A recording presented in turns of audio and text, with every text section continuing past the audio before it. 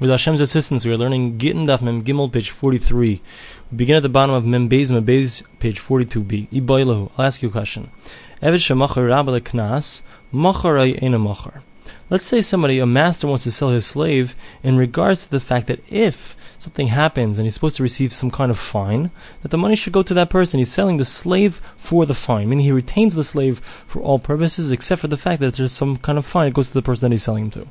Machar and a machar, is he considered sold or not? Tiboiler of Meir, Tiboiler Rabbanan. So this question is according to Reb Meir and according to the rabbis. Tiboiler of Meir, because we could ask the following. According to Reb Meir, I can like Reb Meir, in regards to selling something that is not yet in the world, someone does Reb Meir say that like a going Paris dekel to avidi da asu. In regards to the fruits of a tree, so it's usual that they come. So therefore, Rabbi Meir holds that you can indeed sell that thing even though it hasn't yet come into the world. But over here, who says that he's even going to get gored at all? So it's something that's not so common. So maybe Rabbi Meir would say that in fact, despite the fact that he says in regards to fruits that you can indeed sell fruits that aren't in the world yet, but in regards to this money, you can't give that over. You can't sell that right. And if you want to say the mingach, even if he will indeed get gored, who even says that the person who's going to gore him, who owns that ox, is going to have to pay him. Dilma moide umiftar. We come on to the top of Mem Gimel Merav. Perhaps he's going to admit before the witnesses say their testimony. He's going to admit in court, and he's going to be patur. Doesn't have to hamod b'knas. Someone who admits that he owes a fine doesn't have to pay the fine. So therefore, it's something that's very uncommon. And Rabbi Meir would admit, or he would say, that in fact, in this case, you cannot sell something that hasn't come into the world yet. You can even ask the question according to the rabbis, because when do the rabbis say that you cannot give over something that's not in the world? Like going payers dekel, the hashtami and lesnahu. When we're talking about when do they say you can't do it? You're talking about some kind of fruits that are not yet in the world at all. But here there's something better. You do have the ox and you do have this slave, meaning all the ingredients to get us to that matzah, that state where you indeed owe money, they're all here already. The only question is, has it gored yet? So this is something that's closer to reality. So maybe the rabbis would agree that in fact you can be makna b'shalom b'olam. You can indeed give over something that has not. You can sell something that you don't have a chiyuv for. You don't have an obligation to pay yet. What's the halacha? Amar Rabbi Abba says like this. Tashema, let's bring a proof. Yilid bais. The verse says that anyone who's a child in that house, meaning a child of some kind of slave, so he also gets to eat from truma. What is this going to teach us? If a person who is acquired to be his slave, so he's able to eat from truma, from the Kohen special food, so a child of that slave certainly has the ability to eat from his food. It's considered his child, so to speak. It's considered his slave. So the Gemara says, Ilukena, you see, if I would have only known it from there, I would have said like this, just like in regards to somebody who's owned a slave, so he has some kind of value, that's who is going to eat. So a child also that's born to a slave, he has to have some kind of value in order to eat. So how do I know that even though this child has no value at all, that nevertheless he still is going to eat? So that's why the verse says that even a child of a slave he also is able to eat. Mikal makom, in any event, meaning even if he has no value. So now the Gemara says, and I still will say, Yilid bayis ben sheish b'sheva kesef, ben she'ema sheva kesef, whether or not he has value or he does have value. Oichel, so he does have the ability to eat.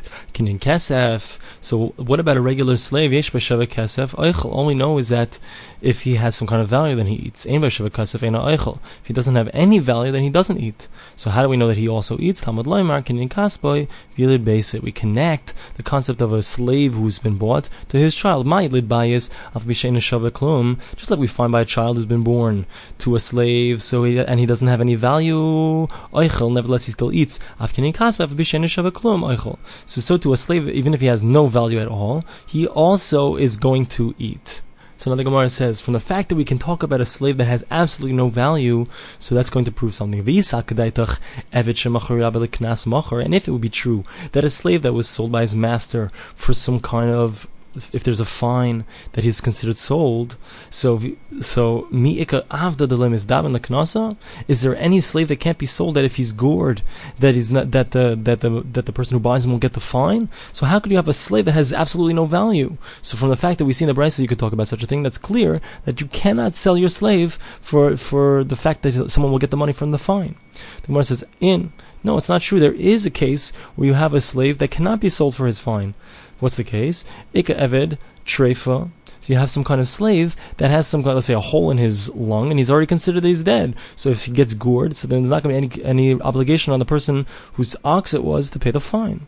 So Gemara says, what do you mean? But he could still be able to stand, even if he's a treif, he has a hole in his lung, he could still be able to serve his master. So then why does he have no value? Gemara says, he's somebody who's disgusting and ugly and full of blisters all over his body, and therefore his master is not interested in having it in front of him, and therefore he has absolutely no value.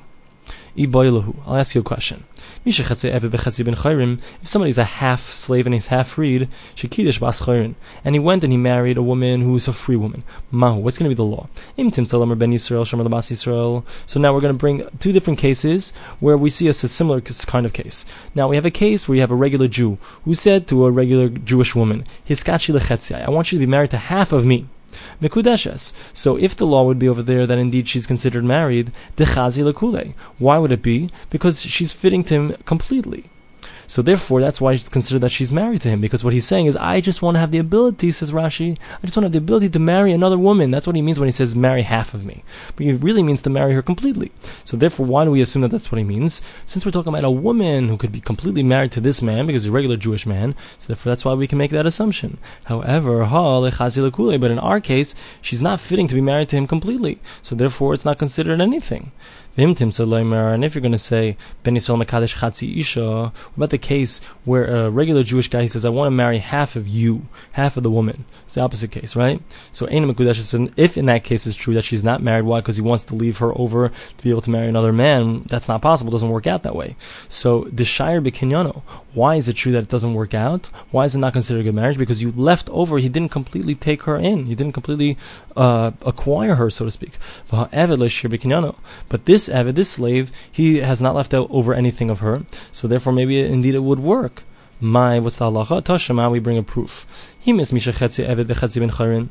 there was an ox that gored a person who was a half slave and a half free man, so half of the money goes to his master, and half the money goes to his inheritors. And if it would be true that he would not be able to make any kind of kiddushin, he can't marry a woman, how does he have any kind of inheritors? He's got to have inheritors from somewhere.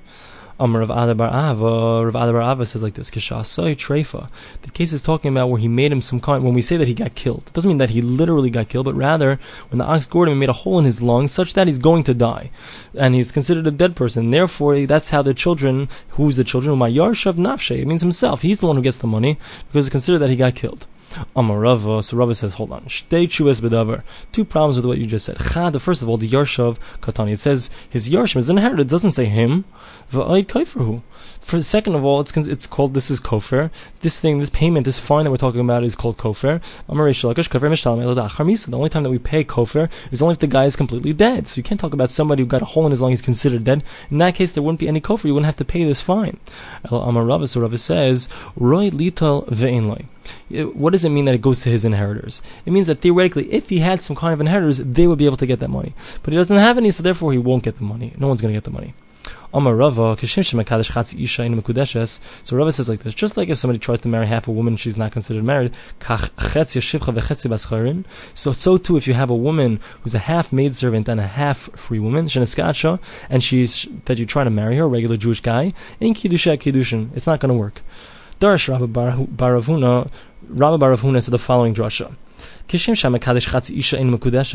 like you try to marry a woman who's a half woman, you try to marry half of her, it doesn't work. So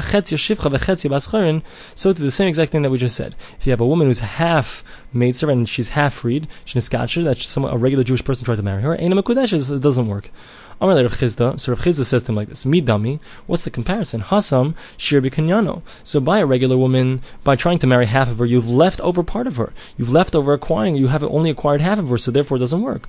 Hachal shir b'kinyano. But when a regular Jew tries to marry a woman who's half free and half not, he hasn't left over anything in her. He's done whatever he can, so therefore it should work.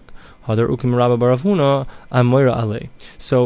Avuna, he got some kind of meturgaman, someone to speak for him. He had a quiet voice, or he wanted to say this over to a group of people. So he got out someone who had a loud voice to say this thing over him. The Dorash, and he said like this: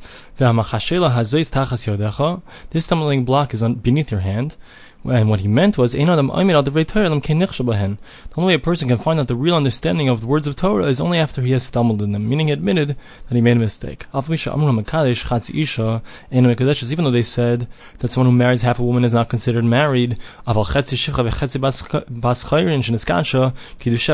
a half maidservant and a half free woman means she's half and half, and that she got married, kedusha kedushin, it is indeed a good marriage. My taima, what's the reason? Hasam shir b'kinyanu, because in regards to a regular woman who a man tried to marry half of her, so he left over part of the kinyan. He hasn't completely acquired her. Hachalar shir b'kinyanu, but here he's taking whatever he can, therefore it would indeed work.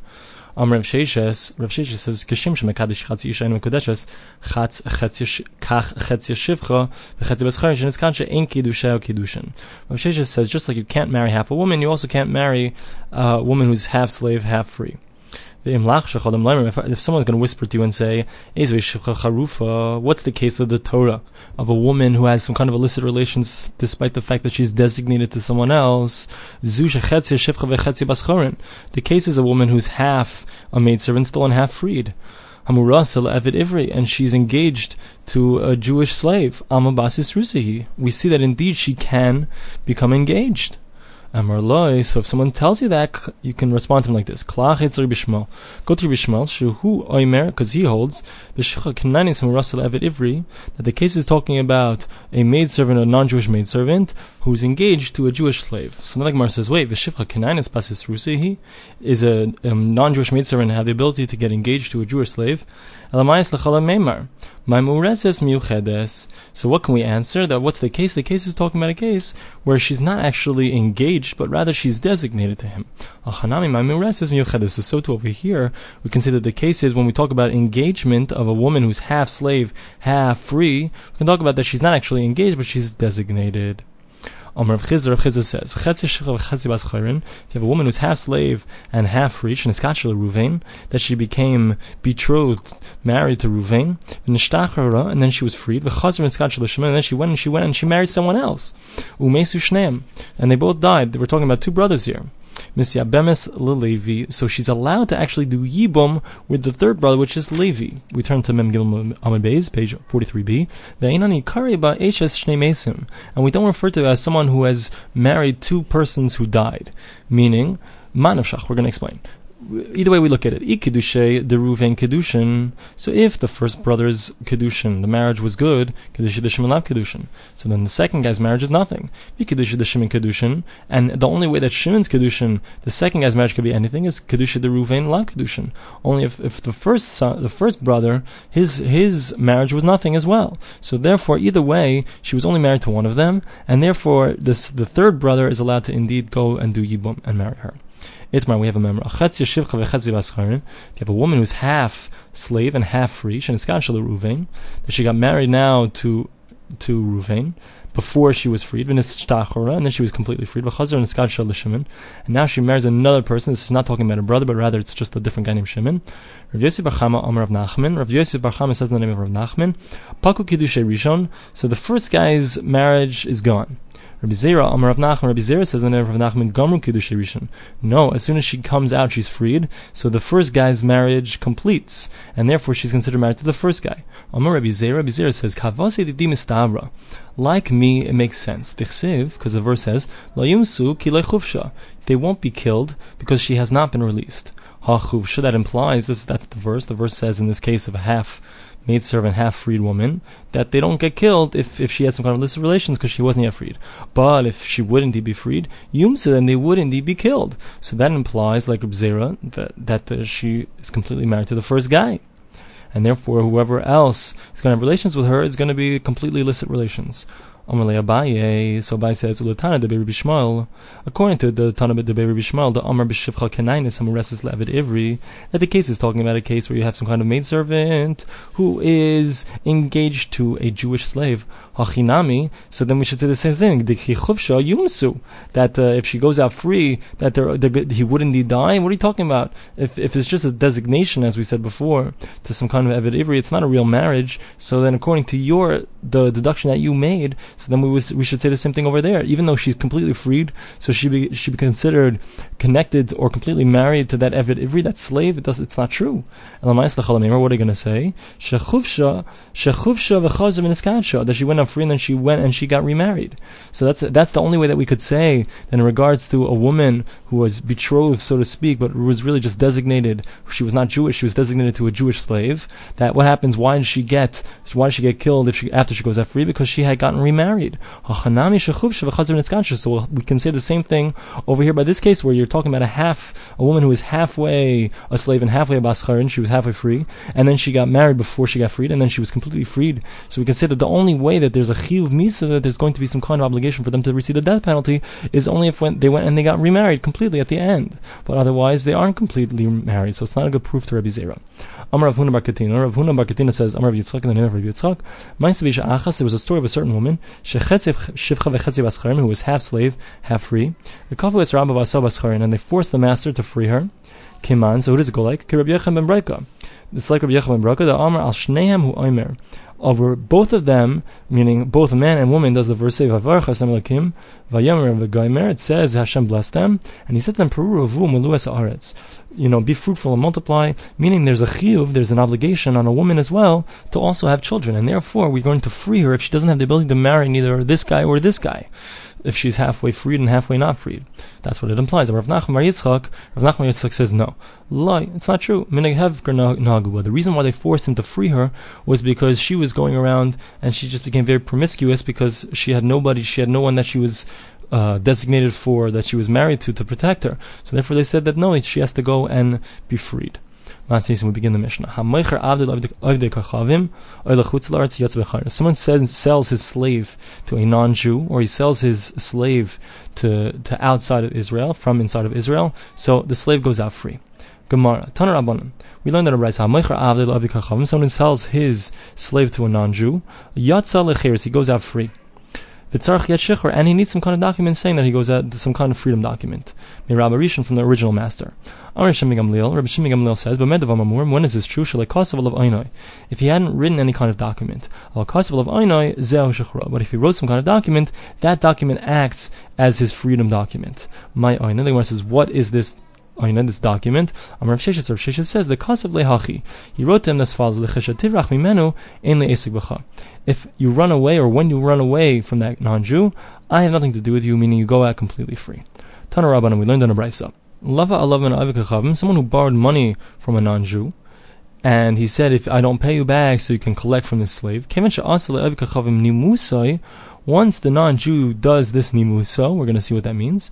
So then it's considered that it's gone into the possession in a certain sense of the non-Jew, and therefore it's considered he sold him and he goes out free. My nimuso, what is this thing nimuso? Rav Huna bar Yehuda. Rav Huna bar Yehuda says like this: Nashki, it's this chain that goes around the neck with some kind of signet on it, and it says that this is the slave of a certain person. So as soon as the non-Jew has placed this signet around the neck of this slave, so it's showing that it's his now, and therefore he goes out free, because it's considered that at this moment is when he was sold to the non-Jew. Massive Rav Sheshet. Rav Sheshet asks the following question: